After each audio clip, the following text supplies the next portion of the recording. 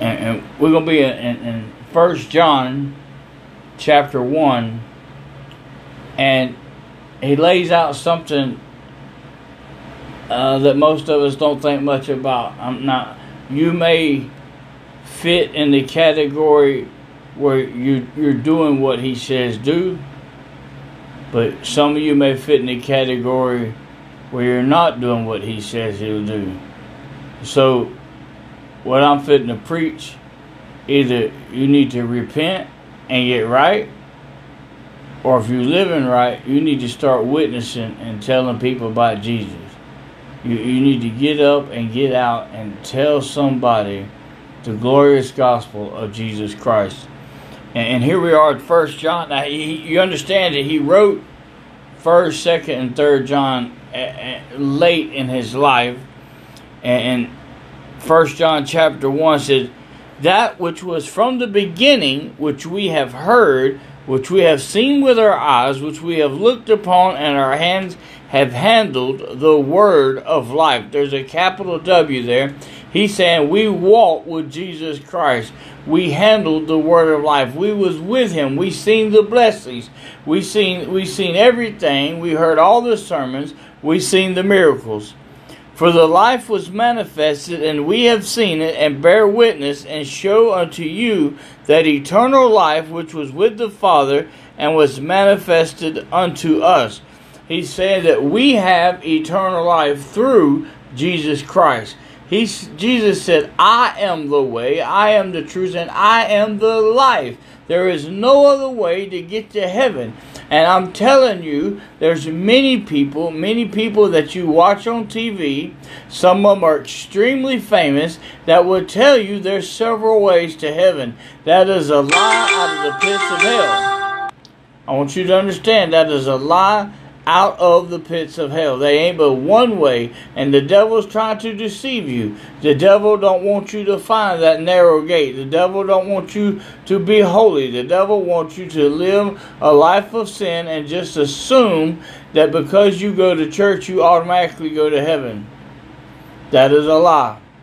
God don't care about your attendance record. He cares about your faith in his Son, Jesus Christ. He says, that which we have seen, heard, declare we unto you, that you also may have fellowship with us, and truly our fellowship with the Father, and with his Son, Jesus Christ. And these things write we unto you, that your joy may be full. He's saying the joy that you receive when you have eternal life through Jesus Christ, the joy that you feel as a saved Christian, when you wake up in the morning, do you have that joy? Do you know beyond a shadow of a doubt that if you died, you'd go to heaven? If that's you, every day you should have joy. You shouldn't be letting things bother you, because this is just a vapor. We just passing through.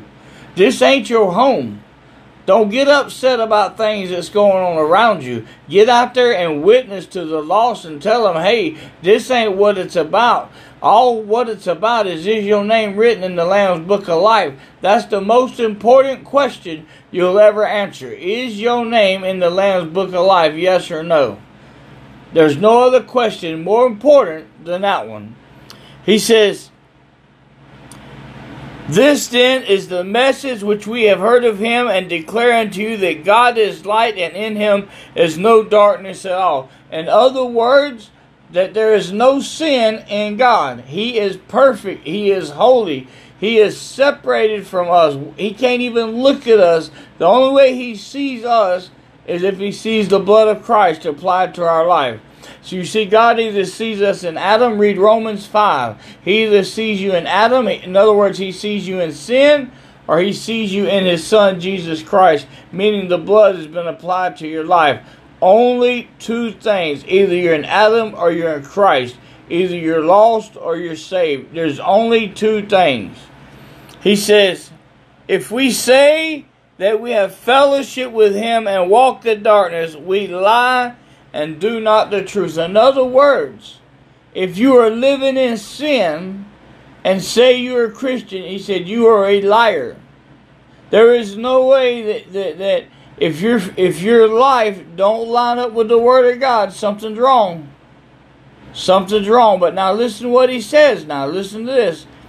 He says, but if we walk in the light as he is in the light, we have fellowship one with another, and the blood of Jesus Christ, his Son, cleanses us from all sin. But if we say that we have no sin, we deceive ourselves, and the truth is not in us. You see, the first thing you got to realize is that you're a sinner, and that you're in need of a Savior. And just because you can get forgiveness does not give you a license to sin. But you will not be perfect. You will make mistakes. Listen to what I'm saying. Mistakes. You will not be willfully sinning. You will not be fornicating. You will not be homosexual. You will not be an adulterer. You will not be a liar. You will not be a thief. You will not be an alcoholic. You will not be a drug addict. You won't be, whatever your sin is, you won't be on purposely sinning. Your sin will not have dominion over you. He says, if we say that we have no sin, we deceive ourselves and the truth is not in us. If we confess our sins, he is faithful and just to forgive us our sins and to cleanse us from all unrighteousness. If we say we have not sinned, we make him a liar, and his word is not in us. So what he's saying is, if we say we have no sin, we are a liar. No man is perfect. I've actually heard of religions where they say that the pastor and the deacons live a life without sin. That's a lie right there. There ain't but one perfect one, and that was Jesus Christ. He said, if you say you have not sinned, we make him a liar, and his word is not true. God said we sin. But that does not give you a license. That does not give you an okay to sin, does it, Brother Don? That's right. All right. He says, my little children, these things write I unto you that you sin not. And if any man sin, we have an advocate with the Father, Jesus Christ the righteous, and he is the propitiation for our sins, and not for ours only, but also for the sins of the whole world.